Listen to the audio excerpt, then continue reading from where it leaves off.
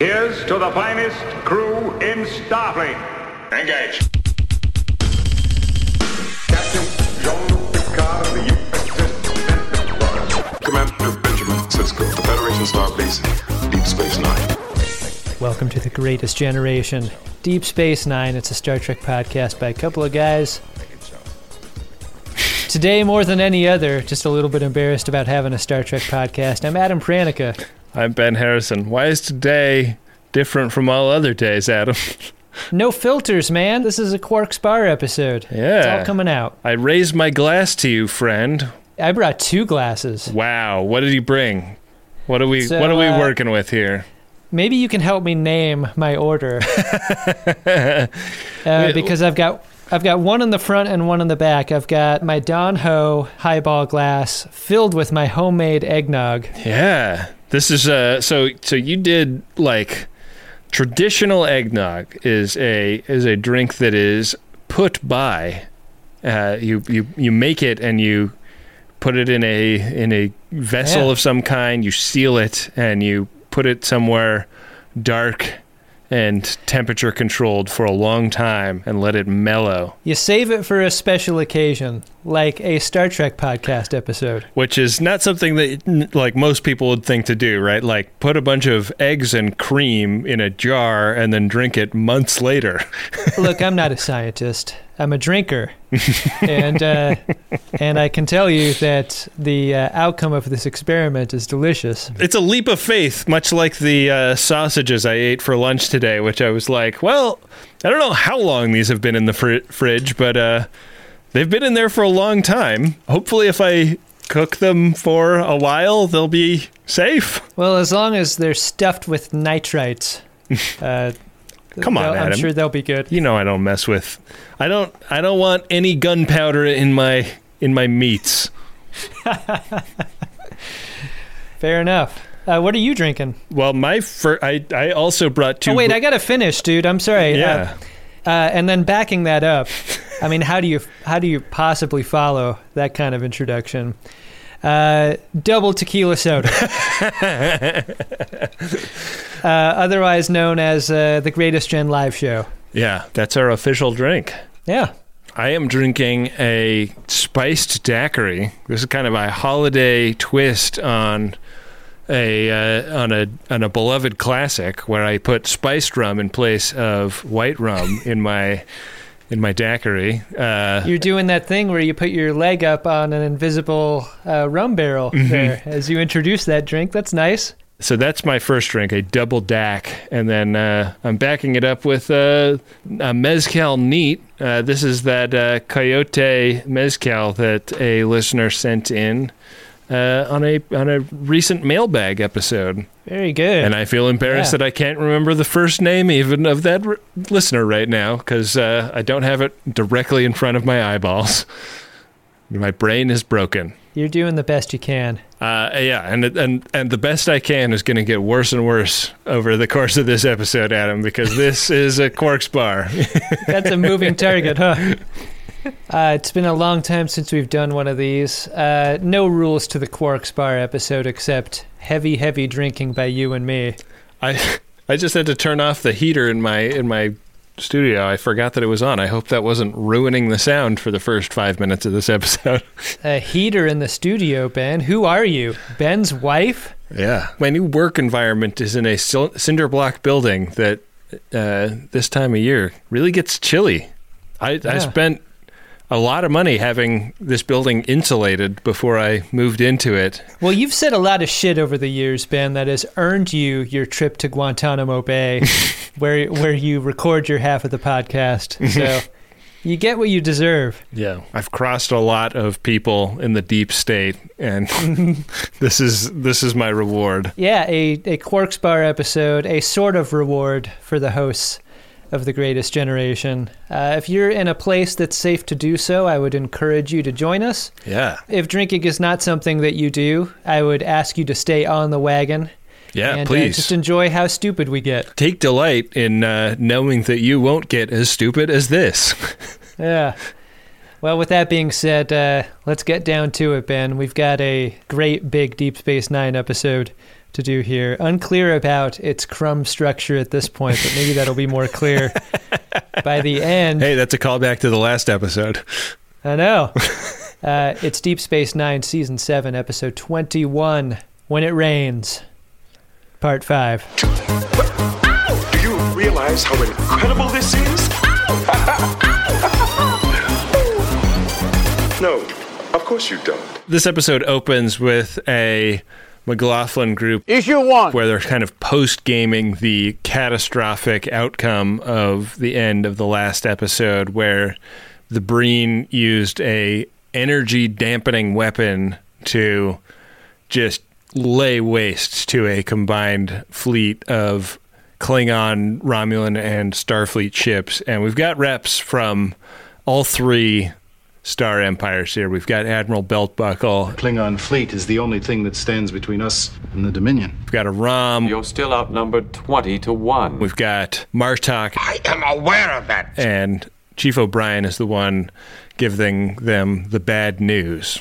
The news is that 311 ships were lost or disabled by this Breen energy weapon. Just a terribly chill amount of destruction out there. Just kind of a reggae adjacent kind of grief happening. Yeah, an amount of ships that were destroyed that would be pretty hot on mid-90s alternative rock radio, but almost forgotten years later. Yeah, I mean, something you put on for nostalgia nowadays. Not many people, I think, enjoy this incident sincerely, but Yeah. maybe. It was fun to see Chief O'Brien with frosted tips for this scene, though. This is fucking spectacular. Yeah, Admiral Beltbuckle changed to a braided leather belt here for his Yeah. look. What have we come to?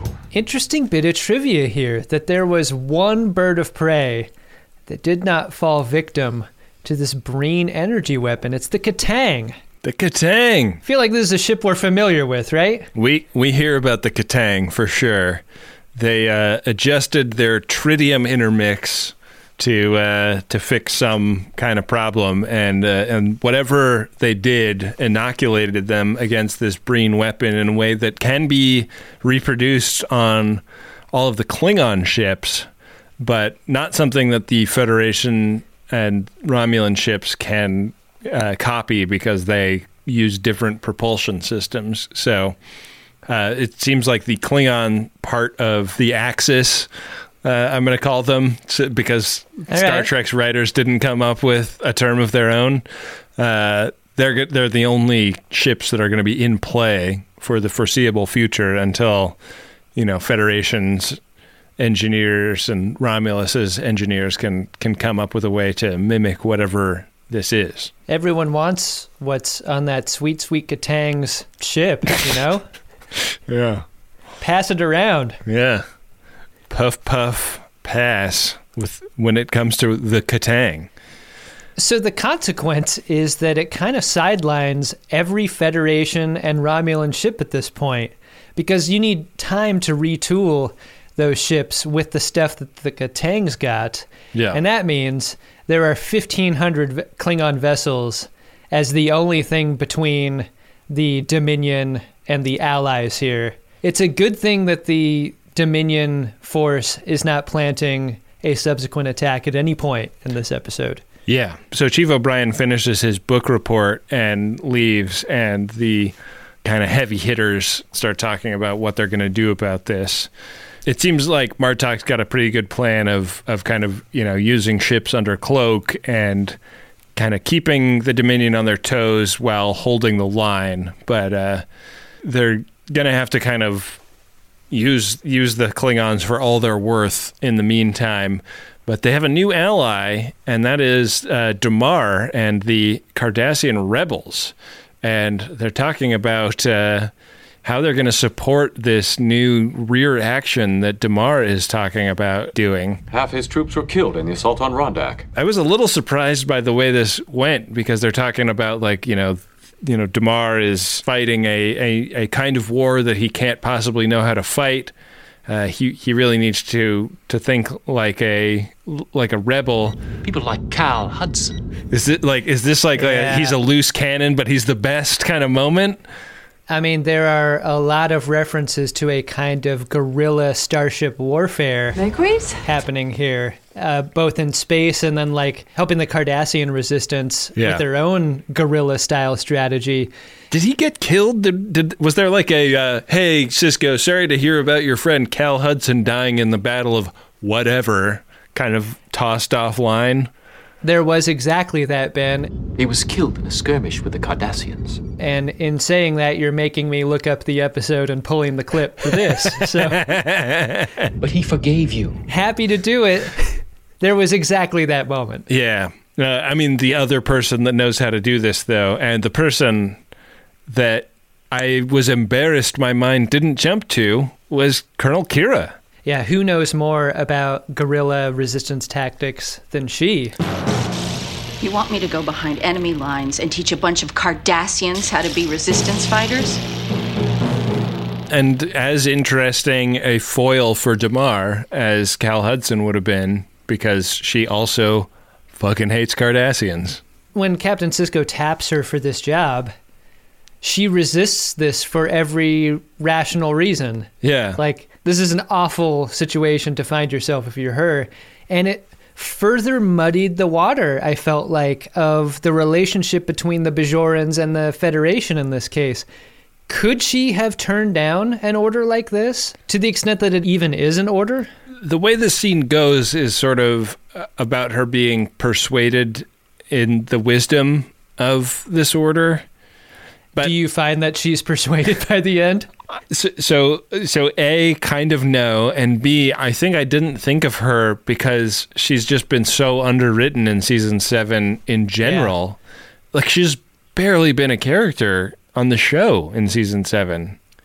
Like this scene made me realize, like, oh fuck, like we haven't really gotten a Kira forward episode in a long time. Yeah, her wants and needs have like been put so far down the list of priorities in by the writer's room that I didn't even think of her when they were talking about resistance style warfare. It's a real shame squandering that great talent. Yeah. But it did excite me, even though I didn't agree with what was happening and I was resisting for Kira in this scene. What excited me was that she was going to be a big part of this episode and hopefully a bigger part of the rest of the season. Yeah. Also suggested in the scene is that Garrick can help. And specifically, like, figuring out where Damar is and how to get in touch with him, because that is not something that has been established yet.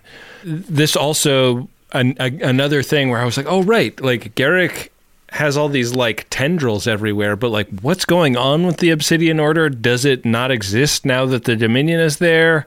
Was it Wouldn't they make a great ally at a situation like this? Right, or like not? Or not. Like, were they consumed by the intelligence apparatus of the larger alliance that they're a part of, or not, or what? Mm-hmm. Like, did the because the Obsidian Order always felt like they were kind of like steering the Cardassian Empire from the shadows, right? Like they were taking none of the credit, but doing all of the actual running of state. Yeah. It seems like they would have had opinions when Gul Dukat, like, got them into this fucking relationship. You would think. You assume that they will rear their heads at some point. Yeah. I mean, you would hope that the deep state would do something when things are as dire as this. Yeah.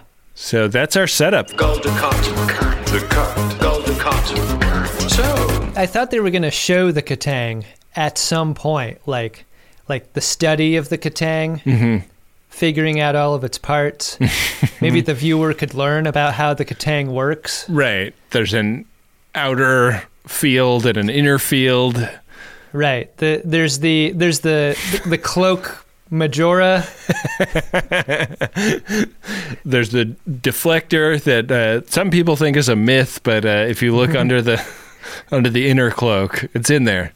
You know, lots of times utilizing the Katang in a rear action strategy can bring a fresh new feeling to the entire proceeding. Right. And what's important is that we want what's best for the Katang. Absolutely. That's the first priority. Don't be afraid to get too close. Yeah. is all I'm saying. In sickbay, Bashir is waxing on about having enough organs for transplantation during wartime. I think this is a viable concern. I'm glad to hear it. Yeah. You're going to need some organs. You're going to need extra legs, especially. He's got quite a collection. This kind of felt to me like Dr. Bashir was inventing stem cells, like a breakthrough that happened like a year or two later in medical science is kind of being come up with here. Like, what if we could just squirt something into somebody's body and have it fix the part of their spleen that is missing? And he wants Odo to give him a cup of goo. Excuse me, please. I could have spent an entire episode in this moment because the scene is very deficient in all of the details that I need. Yeah. We've asked these questions the entire series, Ben. If Odo were to get on the runabout as he's about to and go on the Kira mission, can he turn the goo he left behind into mini Odo? He wants the goo back later. Yeah. It seems important to him, but is it how long does it take for the goo he leaves to die? Does it need to go into the bucket for restoration the way Odo has to? There are just so many gifs in this episode of Bashir holding up a glass with a finger full of yellow liquid in it. I was like, I can't believe what luck we have as some of the most legendary Star Trek shit posters in internet history. What luck the two of us have. I just feel very fortunate to be here at this moment. Yeah. There's a scene much later where Quark brings them coffee in the infirmary, and I'm like, well, obviously Bashir's going to accidentally drink Odo. That is the one place that this setup is going to lead. Right. Doesn't happen. And I want the answer to that question. What happens if you drink Odo? Yeah. Does he metabolize or what? I'll coat the inside of your throat like so much eggnog. You want to eat Chief Wiggum's chili? Take a mouthful of me. Just the shot of him putting his index finger into the beaker is such a kinky way of depicting that. He could make the goo from any part of him, right?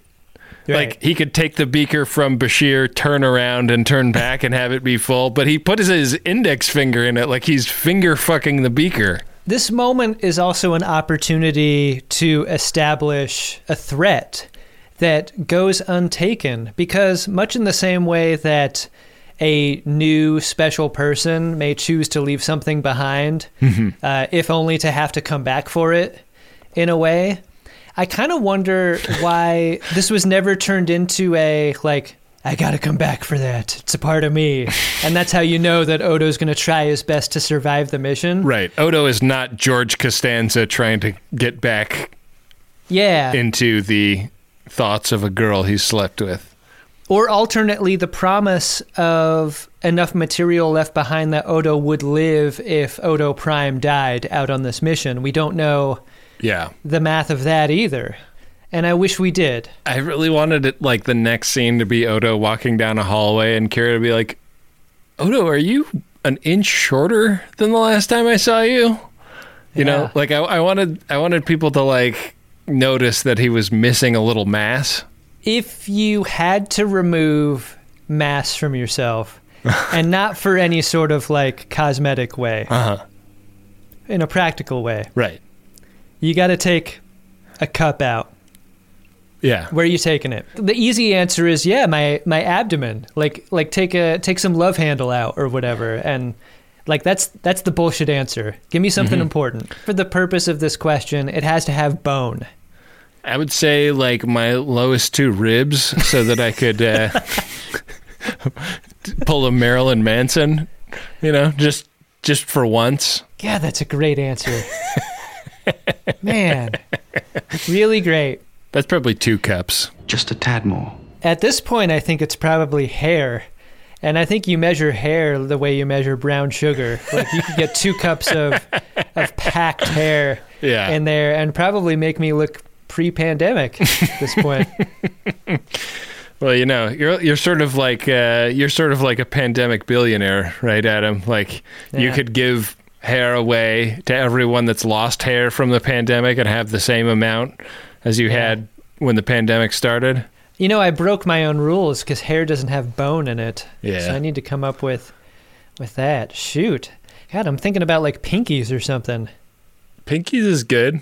What about like hip bone? I feel like there's a lot of like extra bone in hips. You don't need all that bone in there. There's so much bone there. God, a production buddy of mine, a camera operator, ended up getting hip replacement surgery, and he's like 40. Wow. And it was because, like, all the obvious reasons, like cam ops are on their feet, shooting events, like deteriorated on them just through a career of work. Yeah. No. And like the thing about hip replacement is like you need to keep replacing them at intervals. You're just never the same after. It sucks. Yeah. Maybe I'd want to stay away from the hip is what I'm saying. Yeah, maybe that's true. I mean, cam op is just, that's a hard job. The unsung heroes of production, man. Seriously. Back on Bajor, Kai Wynn is feeling a tiny bit of regret about all of the knifing of Sobor she has done recently. Yeah, she's having to open her letters by hand now. But she is ready to let the Pa Wraiths kill kind of a lot of people. Like she's talking to Angel / Ducat about like, yeah, like once we let the Pa Wraiths out, like obviously they're gonna like stand in judgment of everyone on Bajor, and the people they deem worthy will survive, and the ones that they don't, that's their fucking ass. It's so wild how much of a mystery the numbers are at this point. Like the whole question of who they deem worthy could be any proportion of Bajor's population, right? Perhaps I could help. Totally. It made me think a little bit about, like, we don't really know how many Bajorans there are on Bajor. It could be billions, it could be millions, whatever. It could be bajillions. It could be. But also, like, if it's just a kind of arbitrary portion of the population, it kind of doesn't even matter, right? Like, what Kai Wynn is now doing is going to cause deaths on a scale, and she is willing to do it because it will kind of further entrench her power. It's really fucked up, man. It's so fucked up, and it's so fucked up to watch somebody do that. There's almost a tragedy in it. It's not a simple matter. I think it's been easy up until now to draw an equivalence between Gul Dukat's evil and Kai Wynn's evil for convenience, because they're both going after the same goal, but their paths really have been different, right? Yeah. Like, when Gul Dukat talks about the blood on his hands, there is a shitload of blood on his hands. Right. There is Soulbore's blood on Kai Wynn's hands, and that he's able to draw an equivalency between the two in order to encourage her to keep moving forward is incredibly fucked up, because as evil as Kai Wynn has been up until this point, they're not the same. They haven't been. Right. It's also interesting to watch her like recoil from his touch in these scenes. I thought my place was in your bed. Why wouldn't you look at me during? That was before I knew who you were. Because he has been deceiving her up until now, and now, like, all pretense has dropped. I thought she'd still let him knock it out, though. I mean, at this point, what's the difference? She knows he has the staying power to get her there, right? You know, Gul Dukat has been the captain of a Klingon bird of prey before. He knows all about how the Katang works. I've had enough of your distractions. Back on Deep Space Nine, they are pretty excited about the impending arrival of their buddy, Gowron.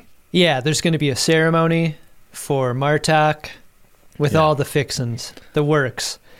Gonna get the banquet table out. Yeah. Get the Gok piled high with all the fixins. He's being inducted into the Order of Greatness. And everybody is pumped about it. There's a little bit of business to attend to, which is that Kira and Garrick are going to be running off to work with Damar. Like, off screen, Garrick got in touch with Damar and made this arrangement. But there's a bit of an issue, which is that as the Rambo of Rambo 3, Kira is kind of the worst possible person to be going because her last name is Spetsnaz. So they sort of need to downplay how Bajoran Kira is. I really love looking at this scene through a modern lens because you can tell what they're trying to do. They're trying to she's all that Kira into a Starfleet uniform, which is fun. It's a fun reveal. Yeah. But it begins with a minute of men criticizing how Kira looks and what she's wearing. Yeah. Without revealing that later. And I don't think that scene plays as well today as it did back then. It's so fucked up because, like, as a child of the 90s, you're like, oh man, like all of my conditioning is so problematic. Yeah. And yet when they put Kira in the Starfleet uniform and have her walk down the spiral staircase in Quarks while playing Kiss Me, I was there for it. I was like, Kira wins. She's so hot. Yeah. Yeah. She's the bomb. Yeah. And she's a commander. How did they decide, like, they field promote her to be in Starfleet, but then they also 3-pip her? I wonder how the equivalency works, right? Like, is major like a lieutenant commander and colonel is a commander? I feel like we're coming off as nerdy, micro nerd bullshit people that want to know this stuff. Get a life. But I really feel like this is important. I want the scene where they decide what the pip equivalency is across Bajoran to Starfleet. Yeah. That would have been nice. Odo changes clothes, too, to a guy who looks like he runs an antique store in a tourist town. This is how I dressed when I lived in Palm Springs. I think it should be fine when we go behind enemy lines. I actually have an entire section full of old dolls, if you'll follow me. And if you're interested in dust, take a look at this dust jacket. I actually should have brought this up earlier. We only accept cash. There is an ATM down the block. It does have a limit of $200. I would also, just based on experience, recommend a long shower after leaving my store. I find the smell just kind of sticks to your clothing. It lingers a bit. Alamarin, come to Fort Alamarin, come to Fort. What are you doing? What are you doing? Mind what you're doing now.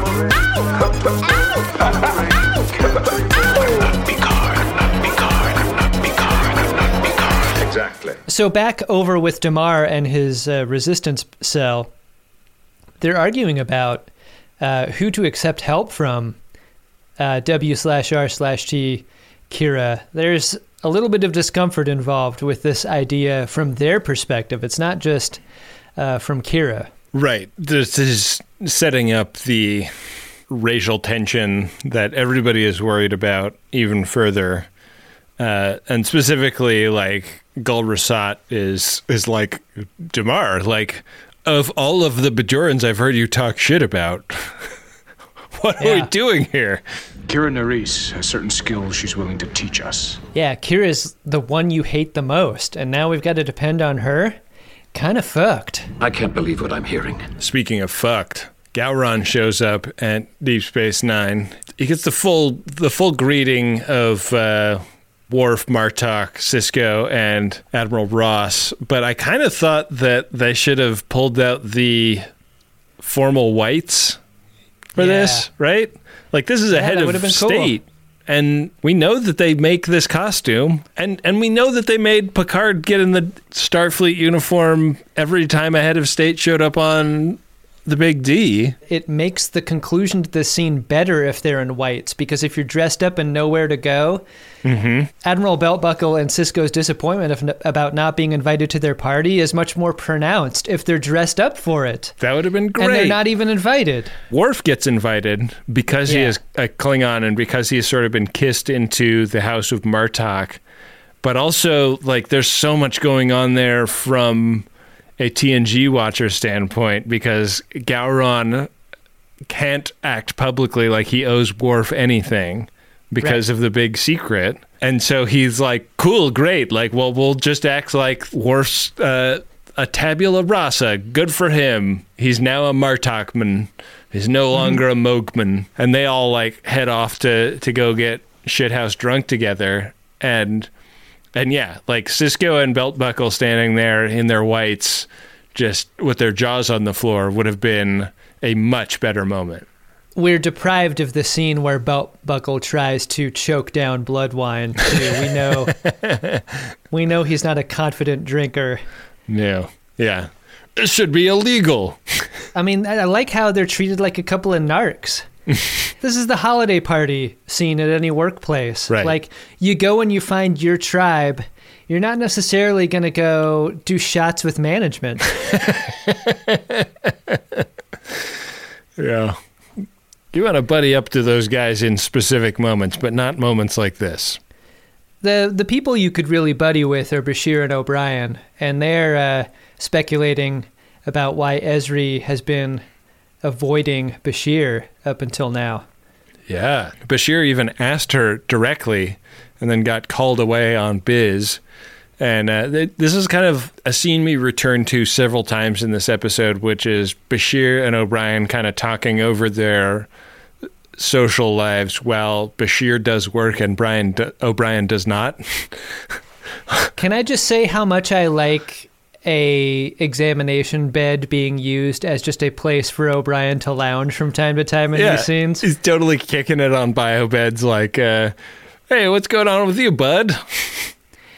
One great thing about the future is that they don't rely on the paper for the examination table, so O'Brien isn't constantly like crinkling around on that thing when he relaxes. That's fun.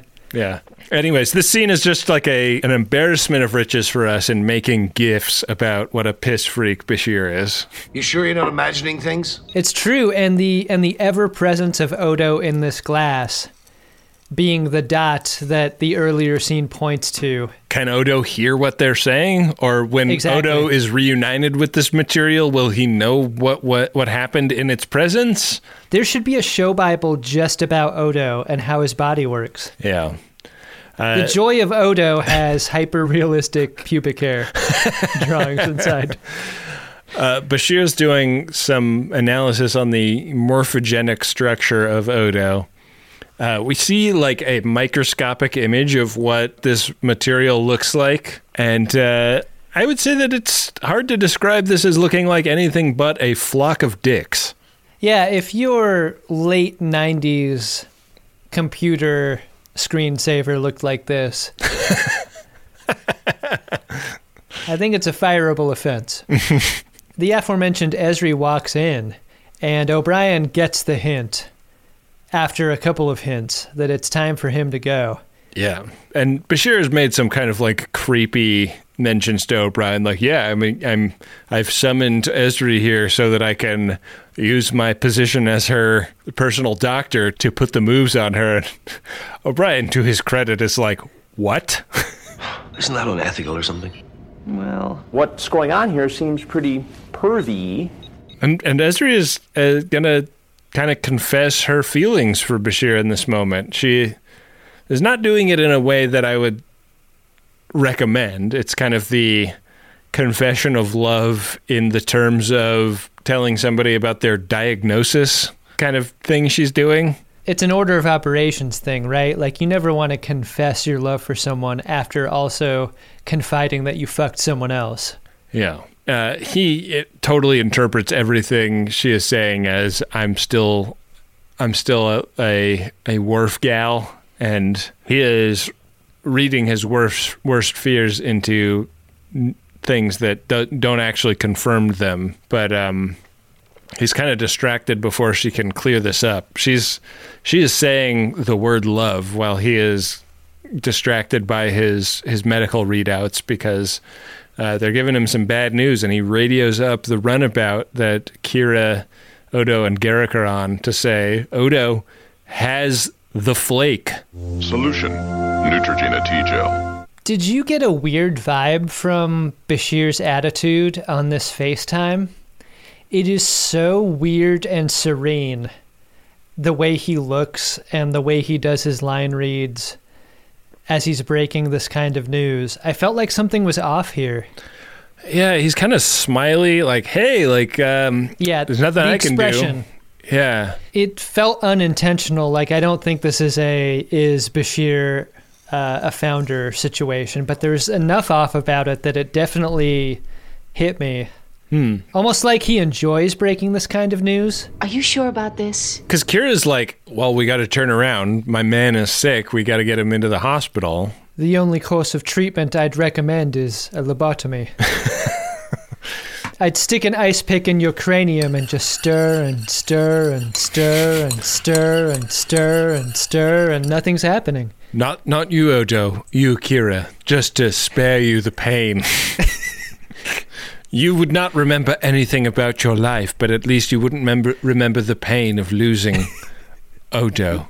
Kira is, you're right, feeling this moment in a way that Odo is either unwilling or unable to at this moment in time. And Garrick's like, I'm just going to go hit some buttons. Yeah. This is obviously an important part. I'm going to go stand in the back of the runabout and take a look at that fruit bowl, see if it ages super rapidly or not. Just something I've heard happens from time to time. Moment later, FYI, do not stick your junk in the fruit bowl. My balls were pretty high and tight before, and now they are really dangling. I love that all of the scenes of Bajor for the foreseeable, the establishing shots, are all at night to sort of ground what's happening here in a kind of secret thing that's happening when people who could stop it have gone home, you know? Yeah. And the secret thing that's happening in this scene is Gul Dukat is kind of tiptoeing around in Kai Wynn's office and looking for the Necropomicon. And he finds it and he opens it up. I like how you hear the muted brass instrument of Spycraft here when he sneaks in. Like there's a musical leitmotif here that's helping. One thing that kind of bumped me out of this scene is he's supposed to be like on super stealth mode, but then he opens the book and starts talking out loud to no one. Like, we know what's going through his head. He doesn't need to say out loud, "What have you been keeping from me, my sweet?" The thing about Gul Dukat also is that he never needs to be physically sneaky. Like, his sneakiness comes from his power and his planning. Yeah. And so to see him kind of slink around, he's too big to slink. This sneaking a peek does not go well, Enterprise. This is why you're told all the time you never want to read a book at night without a light on. It really strains your eyes, and when Gul Dukat tries, his eyes get really strained. Yeah, his eyes turn square. He cannot see anymore. The hubris of Gul Dukat has finally been broken. He finally jacked off enough to go blind. You fool! It happened as a warning to everyone. He should have let the hair on his palms be a warning, you know? Like, take that as a sign that you need to back off. But no, he powered through. He jacked off right through that guardrail and right into blindness. On DS9, it's Klingon ceremony time, which means no palm is safe from the blade. Yeah. This is something that Belt Buckle and Cisco talk about in a pretty fun way. Yeah, they're going to have to get involved in this, and that comes as a surprise to Belt Buckle. Belt Buckle's got very soft palms, is the thing. Yeah, his hands all soft, like he never did work. Been rich ever since your daddy's dick went squirt. If Belt Buckle can't do a shot of Romulan ale, what are the chances he does the palm slash without fainting? He's definitely going to faint, right?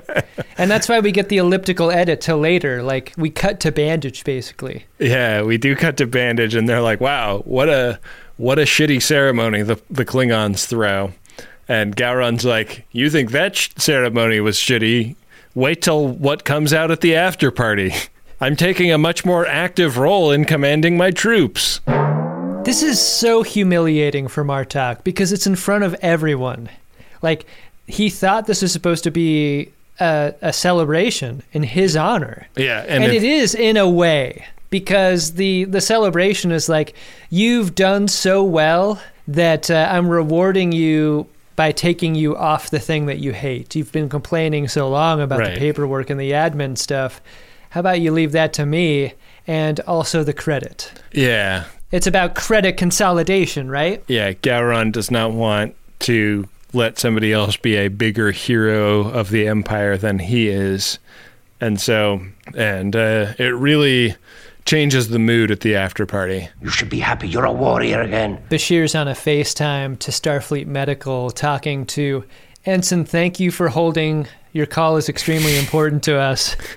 Yeah. And he's just not getting anywhere with this guy. He's trying to get Odo's medical records, and they're classified. And this customer service agent is just not able to elevate the call to a person who can actually make a decision. I thought it was really on point that the hair and makeup department put Bashir in a short bob with a lot of really insane highlights for this scene. He was just really Karening his way through the Starfleet medical phone system. A real Julia Collin Davison, like the first season she got to host Test Kitchen. They've since dialed that way, way back in a better way. Yeah. But yeah. The power bob. He takes a pair of tongs and puts some paper towels and oil and then greases up the grill just to make sure that it builds up the nonstick polymerized surface of his grill grates. Make sure to demonstrate that before Starfleet Medical basically slams the door on his inquiry. He does not have the proper clearance to get Odo's medical records from them because Odo's medical records are classified. He does get passed around the phone tree a little bit, though, because Commander Hilliard is on the blower next. And before Commander Hilliard makes with the files, he has some questions to ask first. Yeah, what are your intentions with my files, Julian? Right. It's clear that Sigma 9 clearance is required to access these files. Yeah. And so, like, Bashir does his duty by both pleasing that booty and answering the questions. But Commander Hilliard's like, cool, thanks for answering. Bye.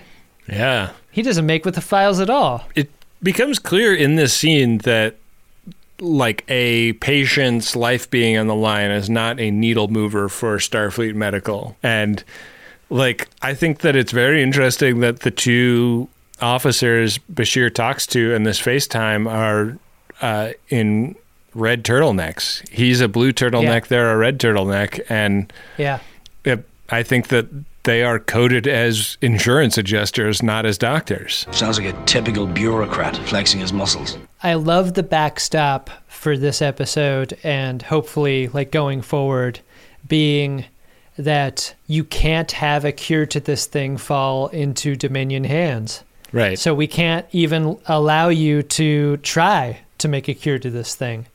Right. What are the chances? It obviously would fall into their hands, and then we're fucked. Everything that goes to Deep Space Nine winds up on the other side of the line somehow. And this is the thing that Hilliard kind of alludes to. He's like, well, did Odo touch another founder at any point? Yeah. And it's clear that, like, there's been an unfortunate amount of contact between Odo and other founders over the years that kind of makes you wonder. Really makes you second guess telling your sexual history to a physician, you know? In the aftermath, Bashir tells O'Brien what happened in the Replomat, and I love the conspiracy of Bashir and O'Brien together. Yeah. Hashing it out. I also love O'Brien kind of trying to play devil's advocate. He's like, I don't know if you remember the last episode, but Earth got fucked up. Like, maybe people are paranoid and don't know where they should place their trust right now.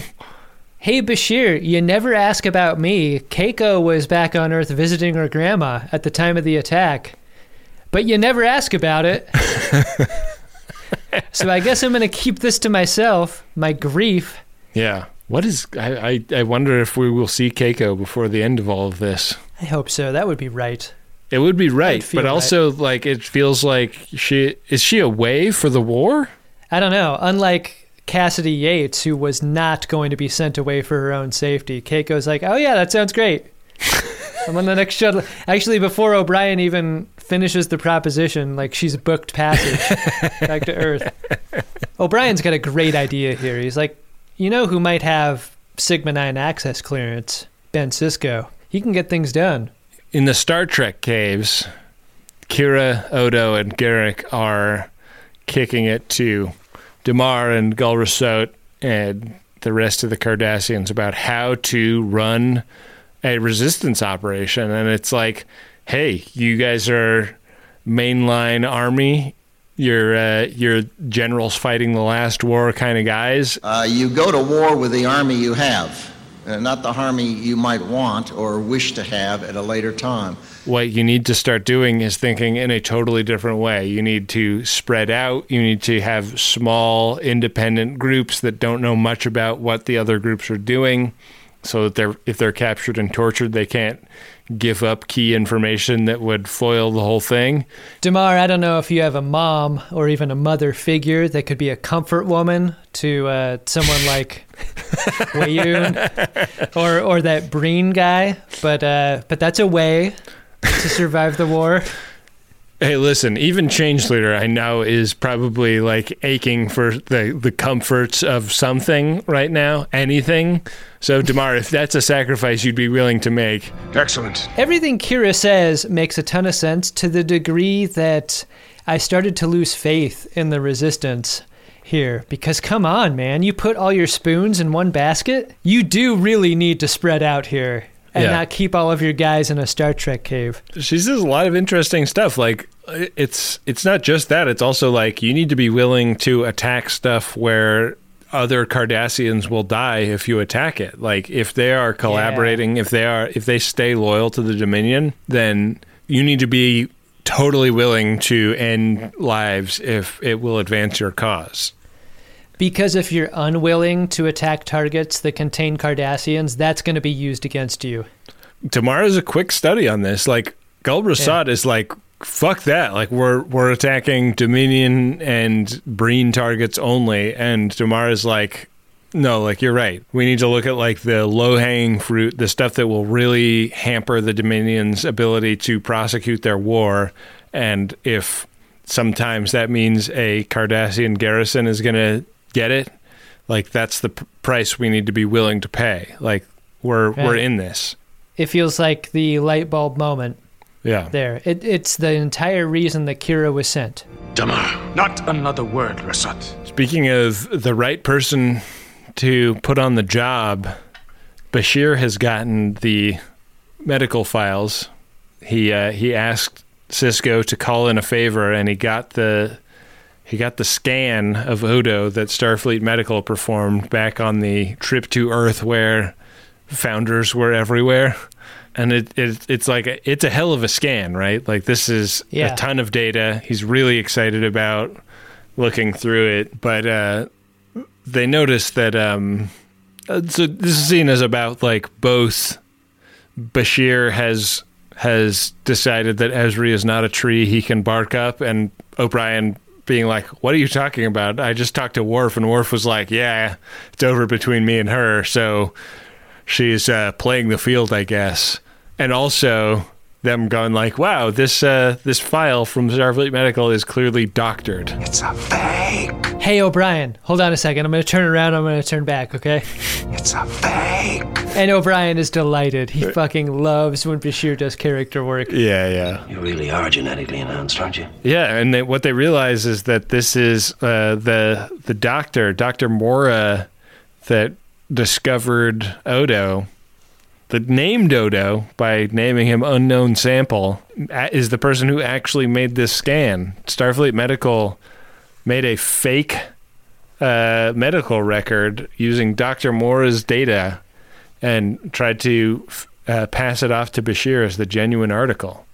And this is the argument, though. They're like, this Starfleet Medical would not pass along a fake file. Like, that's not what they do. This is more of a Section 31 thing, right? Yeah. And they start knocking it around a little bit, and they're like, yeah, this is Section 31, isn't it? Because it's worth it to let Odo die to keep a cure from falling into the Founder's gooey hands. Like, that's a Section 31 thing all the way. Yeah. Morn.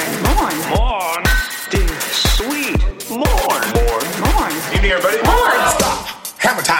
in the wardroom, Worf and Martok are discussing Gowron's reasons for taking command of the fleet. And it's clear that he just wants the credit for the victory. Yeah. Martok's going to clear his shit out of the office, and I'm excited because I want Gowron to be a part of the show up until the end. I think that's going to be a good get for us. It's a little sad to see Martok fill his banker's box with like his photo of... Yeah. This is my prized Targ. Some of my favorite eye patches. I find even a warrior should decorate his workplace with personal items. Here is a cactus, an earth plant given to me by Cisco. Here is a revealing, but not too revealing photograph of my wife taken in a Klingon shopping mall. And don't tell my wife, but here is a pen that has Lursa and Bator wearing bathing suits. But when you tilt the pen the other way, the bathing suits come off. Did you say pen? Yeah. You know, what are you referring to? Those pens that have like a lady in a bathing suit? No, I don't know. What is that? What? There's a type of pen, Adam, that you buy in a tourist town. Do I have to look up bathing suit pen? There's like a lady in a bikini, and then you tilt the pen, and the bikini comes away. Oh. Are you familiar with this type of pen?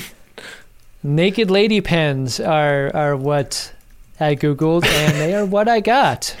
Yeah. All right. This is a famous type of pen. I'm surprised you haven't encountered this type of pen. You know, as an enthusiast collector of classic pornography, I thought I would have already known about this. A tip and strip pen I'm seeing as a term of art for this type of pen. Big fun. Sign an important document with the tip and strip. Hey, that's how you make sure that the recipient gets the wet version, if you know what I mean. Yeah. So back with the Resistance, the Cardis are arguing about what is and isn't appropriate conversation among the group, this mixed group that includes Kira and Odo.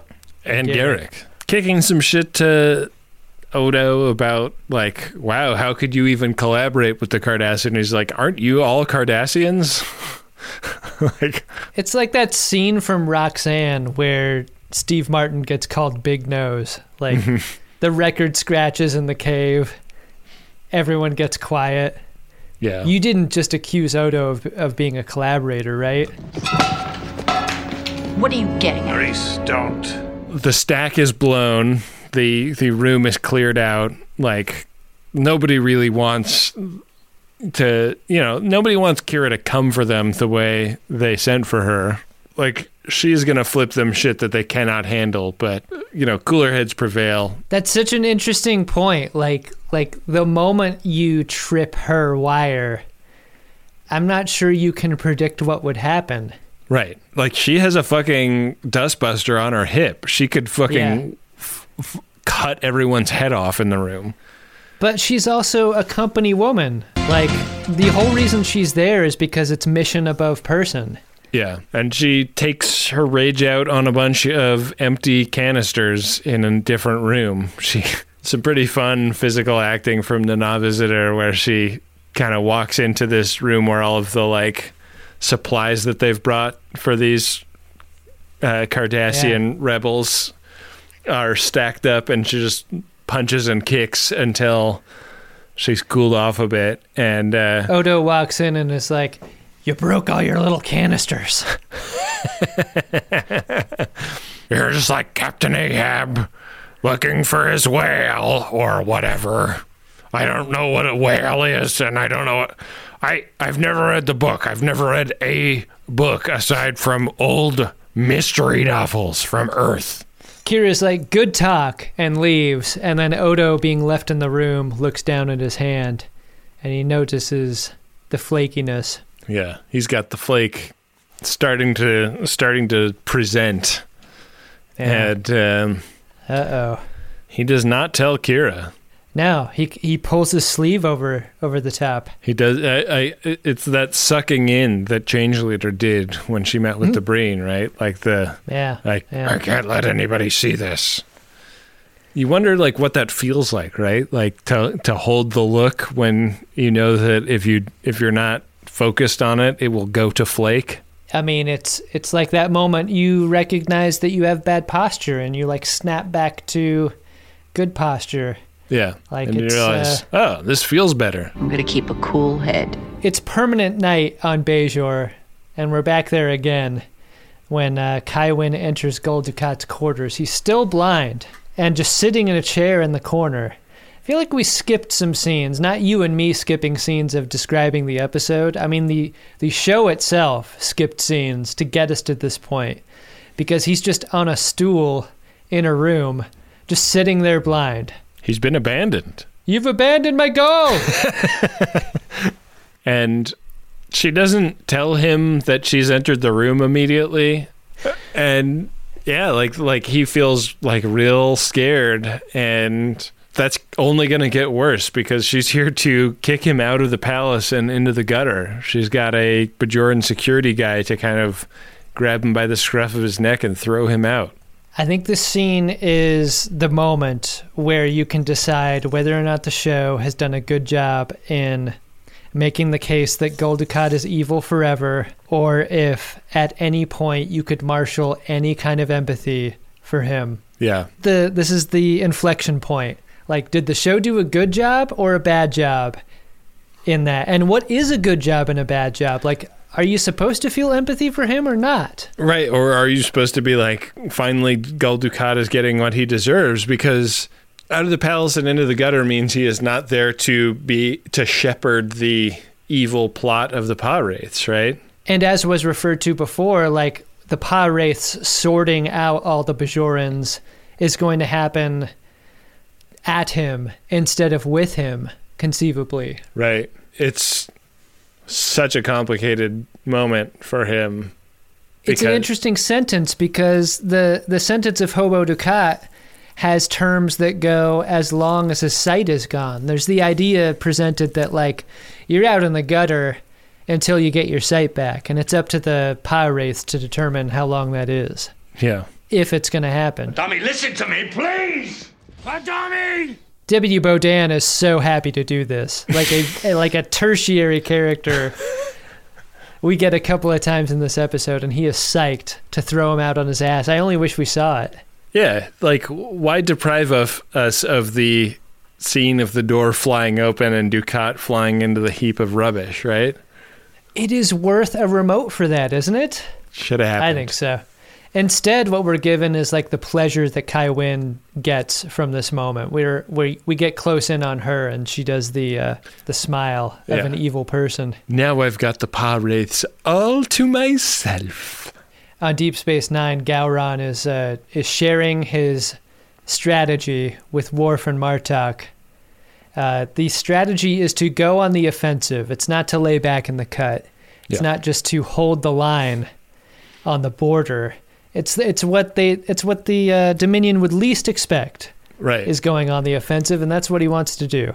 He's a big believer in the element of surprise, and the surprise being, wow, your whole alliance is completely fucked up. I can't believe you would try something like this right now. It's so familiar to anyone who's ever worked a job anywhere for the war to be under new management. Yeah. And your new manager has never been to your store before, has never been to your neighborhood, doesn't know anything about the customers, but it's just like, I'm the new manager, and here are my new ideas, and this is how it's going to be.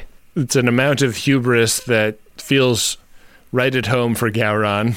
Isn't it interesting how similar that is to Kai Wynn's motivations? Like, the go for glory, the glory play is what they're both doing. And Gowron is like always been that. I mean, he's been that for two different series of television, but in a way that is like just off of being as grody as it feels with Kai Wynn.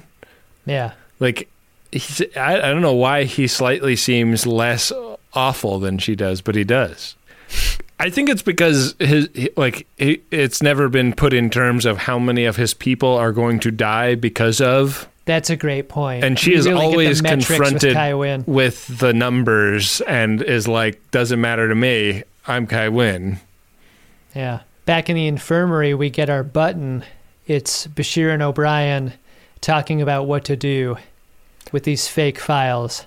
Does O'Brien have a job? Does he have... Is he... Like, the last episode, we were like, yeah, like, I just spent 18 hours reconfiguring the EPS conduits on the hood. I need a break with my buddy and my model of the Alamo. The thing that goes unsaid in all of these scenes lately is how fucking thrilled O'Brien has to be he's got no domestic responsibility at all.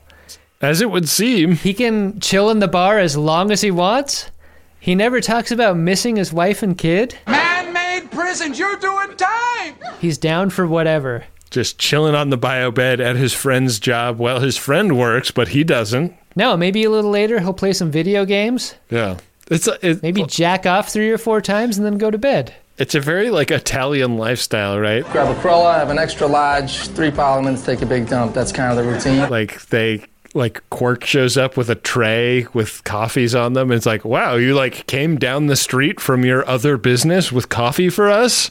I thought it was weird as hell that they called this beverage coffee. Is this the first mention of coffee in a long, long time? Why isn't it Ratcagino? Everybody drinks Ratcagino. What are they doing? This is like drinking Folgers. Yeah. Instead of the good stuff. Yeah. Quark knows Odo is sick. That's what we learn from this scene. Somehow he knows it. And he's hoping the coffee can help solve the mystery. He wants to help, but he doesn't want anybody to know that he wants to help. Bashir is too distracted to drink the coffee, which is the moment I thought for sure he'd reach for the Odo and take Odo to the dome. I thought so too. Please, God. I've never wanted anything more than that. Right. On this show. And what if he like really got a taste for it? Like, I thought I liked urine, but this is incredible. You know, it's actually better the second time through. It's like a glass of microscopic penises. Bashir can't drink anything, and it's sad. You can tell this pains him. Because usually he'd be going for the beverages at a moment like this, but he's figured it out. Yeah. The day Odo was at Starfleet Medical 3 years ago, that was when he was intentionally infected with the morphogenic virus. Yep. Starfleet did this intentionally and counted on him infecting others. They were like, hey, Odo, why don't you go into that public restroom and sit down on that toilet seat? And then you go back to the station and then sit on all the seats back there. And Odo, for some reason, was like, oh, hey, you're saying I don't need to wear a mask to protect myself and others? And then it's revealed, like, now we get our mission for this O'Brien, Bashir team. They need to get the cure. They need to hide the cure. And especially they need to hide the cure from Section 31. And then it's like, cut to black. Yeah. We aren't even messing with transitions into the credits at the end of these episodes. It's pretty stunning, right? It's like this Section 31 thing that has seemed like a semi-latent monster of the week a couple of times is actually like maybe the biggest villain in the whole universe. The founders maybe are bad, but the like Section 31 are genocidal maniacs that will stop at nothing to stop them, and that is a pretty stunning revelation. Did it stun you enough to like the episode, Ben? You really want to do this? Here, now, okay, let's do it! Also, a drink check is what I want to do. I'm almost to the bottom of my double tequila soda. Oh, wow. I really motored. I'm maybe halfway through my second beverage, the Coyote Mezcal that I'm drinking here. The Coyote. And I'm way past done with the spiced daiquiri. There's a lot I liked about this episode.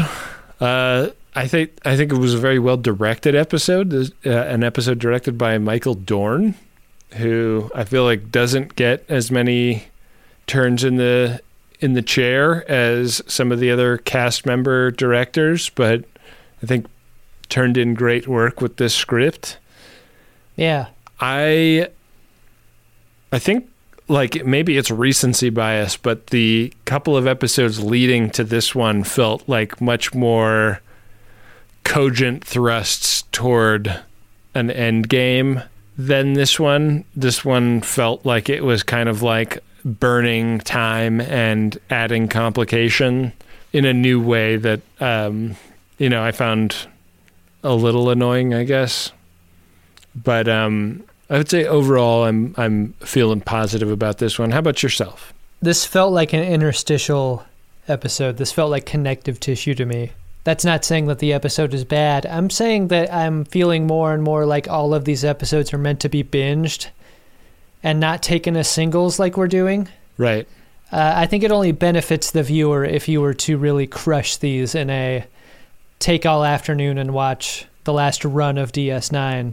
Like, I think that's the intention here, and I wonder how satisfying it was to a person watching it week to week. Yeah. I think we're given the benefit of watching it in chunks the way we've been doing for the purposes of our production. But, like, I don't know how an episode like this works in isolation on its own with a week before and a week after.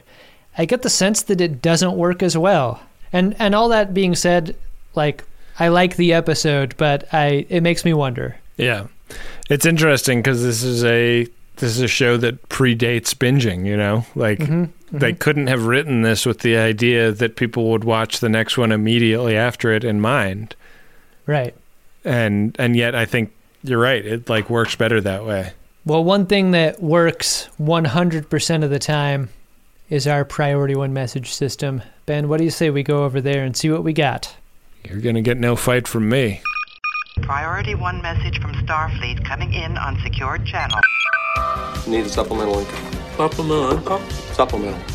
Supplemental. Yeah, it's extra. The interest alone could be enough to buy this ship. Ben, our first priority one message is from the Gooch. The Gooch, I think, is almost up to a free sandwich on his priority one punch card. His message is to Ben and Adam and the FODs, and the message goes like this. Back in the before times. In the long ago of the 2000s, I made a call. I chose Facebook over Twit. Now, you have forced me to return to Twit. Wow. I don't know how it works. Hashtag A-time? At Ira the Gooch? At me? Yeah. Ben and Adam, FODs, help me out here. Friend or follow me. Whatever.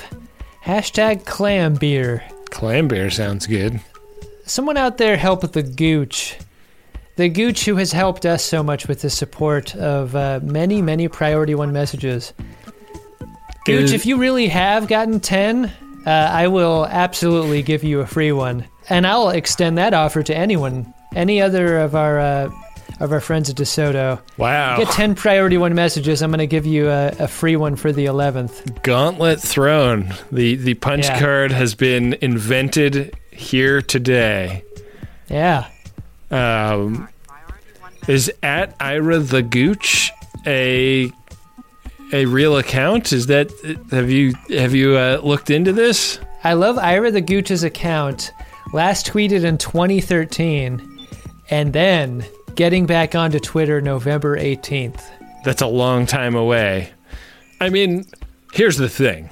There are no good social networks, right? No. They're all evil from one extent to another. But we appreciate the Gooch's work here. Certainly do. And hashtag clam beer. Just a tattered P1 punch card over there in Ira the Gooch's wallet. Yeah. Adam, we have another priority one message here. It is from Eric. It's to Adam and Ben. So many of these P1s lately are to us. I know. It's intense. But here it goes. Hey, Ben and Adam. Longtime viewer. First time P1er. Love the show. Can't believe I got through. I've been wondering, how do you curate all the movie and TV clips that you use in the pod? Is there a catalog, or do you use your encyclopedic knowledge to hunt down a scene from a 30-year-old movie? Also, are you still answering 5-star review questions? If so, fuck. I'll take my answer off the air. Eric. This is a really good question. Yeah. and no one's going to believe my answer, which is too bad, because you'll have your opportunity to answer this question. But personally, when I edit an episode, as I'm going through it and making cuts and thinking of drops and stuff, none of this is coming from notes. Yeah. Very little of it is coming from our conversation. It's coming during the edit, where something happens that makes me think of a moment in another piece of media that I go out and get. Yeah. Like, it's very improvisational during the edit in a way that's extremely satisfying as a creative person, because you get this rep right now that we're having, but you also get a second rep to put a hat on a hat whenever you want to. I think it's very much the same for me. Like, occasionally I will think of something that a moment in an episode makes me think of in another thing. A character makes a similar turn as another piece of media, and sometimes that will be a kind of latent thing in my notes that gets totally washed away by the conversation we have about it when we talk about it in an episode. And it's a bit like improv, right? Like, you may have an idea about how a scene is going to go, but you have to be willing to flush it down the toilet if the game takes it in a different direction. You have to be willing to let it go. Yeah. Any form of editing is about killing your babies, right? It's like, whatever is going to make this the best thing it can be in this moment right now is the thing I want to do for it. And forcing it into a corner that it doesn't fit well in is a temptation that I think is best resisted in the editorial process. So, like, there are things in the world where I do keep like a little list of notes. Like, if I see something in a show that I'm watching that just feels like, oh shit, like this could be a drop someday, I'll be like, okay, what episode and what's the time code? And I'll just write it down.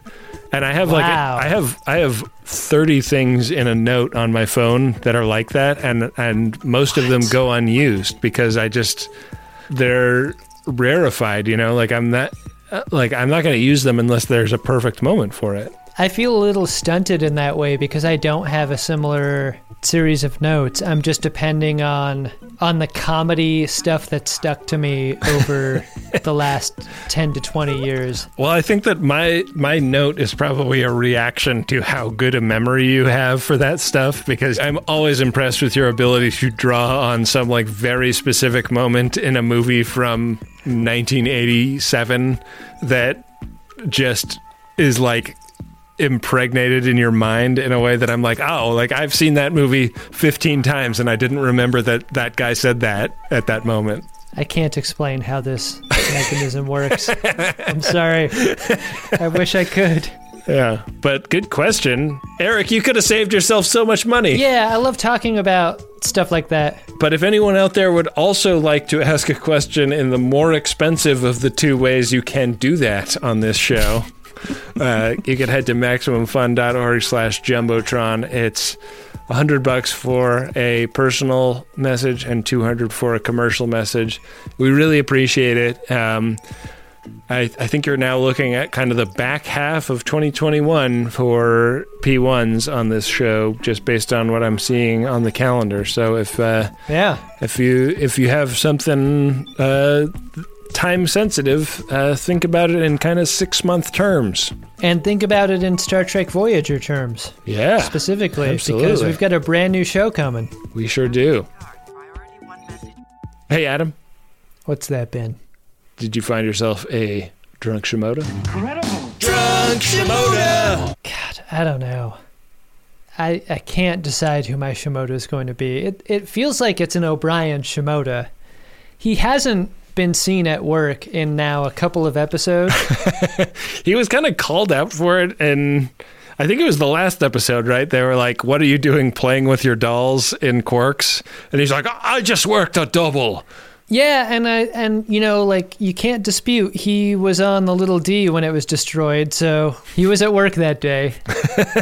I'm not going to go defiant erasure on that moment. Yeah. He does work quite a bit. We don't need to see it for there to be proof.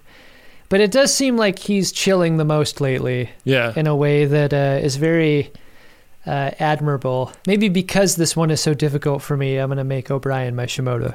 Speaking of the Defiant, I kind of feel like more airtime in this episode could have been given to missing their ship. Like, there was a little like, yeah, she was a great ship and you'll have a new one eventually kind of shit talked. But like, I feel like the Defiant is a character on the show and should be mourned as such. Many people felt that way, Ben, and what I read in the production notes was that they really thought a lot about whether or not to do her like that, and they felt like, much like destroying the Galaxy class a couple seasons ago, like this was a great moment to emphasize how serious the circumstance was. Yeah. But the thing is, like, you do need that time to grieve an important loss. Yeah. And if we are really made to care about a ship the way that you're describing, like, there should be a look out a window, specifically. Yeah, they got to cut to the wide shot. We never cut to the wide shot for the little D, and I think that's sad. Yeah. What about you, Ben? My drunk Shimoda is Solbor, another legend that we stan in this episode. Cut to the wide shot for Solbor. Yeah. He got a knife in the kidney, got done real dirty. I think he's my drunk Shimoda for not sending a copy of the dirt he'd uncovered to the Washington Post, you know? Yeah. Like, that's your first step. God, RSVP Solbor. Gotta get that gold press action. Get that Gold press platinum. Am I right? Yeah. Am I right? You might have heard us talk about Squarespace before, and you're thinking, what do I need a website for? I already have a bunch of profiles across the different social medias. But isn't it time you had a place online that wasn't owned by a social media company? How about you take control of your online identity with a website of your own? For that, there's Squarespace. With Squarespace, you can buy a URL and build a customized website with your name, and not a giant social media company's name, with your name attached and a bunch of numbers at the end. With Squarespace, you can have a place on the internet personalized to your aesthetic that lets you tell people about who you are instead of an algorithm. And the best part is, you don't have to be an experienced designer or a web page creator to make something great, because Squarespace is always there for you with their award-winning 24/7 customer support. Don't settle for being another company's product. Be your own product with a website that's all you with Squarespace. Go to squarespace.com for a free trial, and when you're ready to launch, use the offer code SCARVES to save 10% off your first purchase of a website or domain. That's squarespace.com. The code is SCARVES. Think it, dream it, make it with Squarespace. A good time so often has a downside, doesn't it? Especially when it comes to stuff that you put in your birdie. We've all been hungover before. I mean, many of us have, I guess. Or we've had too much jazz in our gummy. And that sucks, right? Because you don't think about the time after the good time that you've been trying to have a good time. That's why I like Lumi Labs so much. It's the predictability. Through painstaking trial and error, I have found my perfect dose. It's what I can depend on when I could use a little more chill, a little help getting into a creative headspace, and I don't need to have too much fun doing whatever it is I need to be doing. And I'm so glad that Microdose is available nationwide. That means just about anyone can try it. To learn more about microdosing THC, go to microdose.com and use the code SCARVES to get free shipping and 30% off your first order. Again, that's microdose.com and the code is SCARVES. It has been a long time coming that podshop.biz is as good as it is. The stuff on there is just really high quality, and there's a ton of variety. We got t-shirts and sweatshirts, obviously, but we've got hats, we've got mugs, we've got water bottles, patches, mouse pads, shower shoes. There's so much great stuff on there. I'm really proud of what we have on offer. I'm proud that the store has a lot of really great size-inclusive options. And I think there's enough variety that just about any friend at DeSoto could find something that they'd really love to have in their collection at podshop.biz. So head over there and give it a look. Why don't you? Back for another game. You know it. What's going on? Just one more week till Max Fun Drive. Hard to believe. It's been a heck of a year since the last one. We're now a worker-owned co-op. We raised $50,000 for charity last year. And we've added a bunch of awesome new shows. But do you think we're ready to do it again? Absolutely. Lovely new gifts are lined up. The episodes will be amazing. And wait till everyone hears the bonus content. Yeah, plus they know to go to MaximumFun.org/newsletter, so they're getting all the news. Oh, like that Meetup Day is on Thursday, March 21st. Then what's bothering you? Me? Oh, nothing. We're all set for Max Fun Drive to start on Monday, March 18th. I just didn't want you to see this coming. Check. What? Hang on. Most of the plants humans eat are technically grass. Most of the asphalt we drive on is almost a liquid. The formula of WD-40 is San Diego's greatest secret. Zippers were invented by a Swedish immigrant love story. On the podcast Secretly Incredibly Fascinating, we explore this type of amazing stuff. Stuff about ordinary topics like cabbage and batteries and socks. Topics you'd never expect to be the title of the podcast. Secretly Incredibly Fascinating. Find us by searching for the word secretly in your podcast app. And at MaximumFun.org. Get that gold press platinum. Get that gold press platinum. Gold press platinum. To our Yamaxons. To determine whether or not our next episode is going to be as bad or worse than this one, we consult the Game of Buttholes, Will of the Prophets.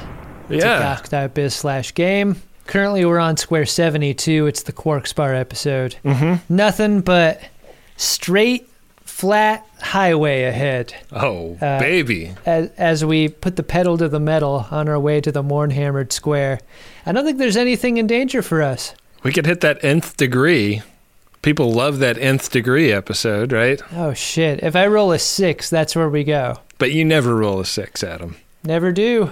Speaking of things that are the number 21, the next episode is Season 7, Episode 21, When It Rains. Wait, no, that's what we just watched. Shit. The next episode is Season 7, Episode 22, Tacking into the Wind. Kira masterminds a plot to obtain an enemy weapon, while Worf investigates a dramatic power shift within the Klingon Empire? Here's the thing. This show owes Nana Visitor from here on out. Yeah. Every single episode should be a Kira episode to the end. It really should. In many ways, this series started with her.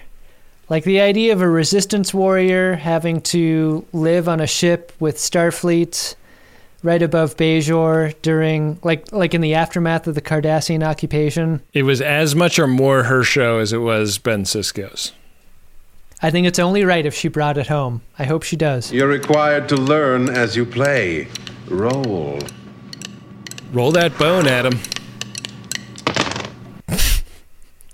I rolled a fucking 1. It's all I ever do. I rolled a 1. Chula! Did I win? Hardly. We're on Square 73. Cool. So, there we go. I don't know what it is about this game and me. It's statistically improbable, I would say, that I roll as many 1s as I do. I would I know that there's some friend of DeSoto that is capable of doing a statistical analysis of your rolls.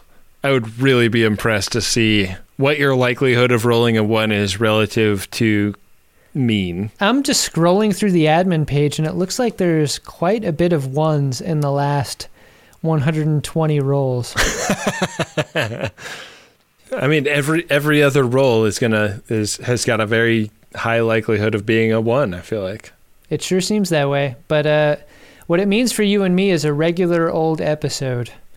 It does. Which, to a lot of people, means the best kind. That's a relief to most people. When will we achieve relief, Ben? Well, next week we will achieve the next episode. In the meantime, we hope folks who like the show will support it at MaximumFun.org/join or by recommending it to a friend or colleague or loved one. We also got to thank our buddy Bill Tilley, who runs the social media accounts for The Greatest Generation and Greatest Discovery. We've got accounts on Instagram and Twitter at Greatest Trek in both spots. It's a fun thing to do, to follow those accounts. Bill really does a great job, makes it an interesting follow in both places. And whether you're on one or the other or both, I think it's worthwhile. I think it is too. I mean, sometimes you sign up to follow your favorite show and it's just like derivative bullshit. Or just here is the new episode bullshit. Bill keeps it fresh. You're never going to have to mute that account. He's thinking of all kinds of shit to do with it. Yeah. Speaking of fresh, how about those hot beats from Adam Ragusa? Yo, turn the goose up in my headphones. The original music for this show, the Picard song by Dark Materia, and the original music for this show by Adam Ragusa, who riffed off of the Picard song to make all of the original songs you hear on the show. Great friend of ours. Check out his YouTube channel. Before I end the show, I just want to say how grateful I am to everyone who listens to the show and supports it over at MaximumFun.org/join. Oh, it's a real I love you man moment. And Adam's drunk. And just, you don't have to support the show for me to appreciate you. Thanks for listening. 2020's been tough, but now we're in 2021. Yeah. And hopefully it gets better from here. Fingers crossed. For all our friends of DeSoto and everyone else. And with that, we'll be back at you next time with another great episode of Star Trek Deep Space Nine and an episode of The Greatest Generation Deep Space Nine, which is back to being sober. Thank God. But not back to Soulbore, because he's not on the show anymore. Make it so.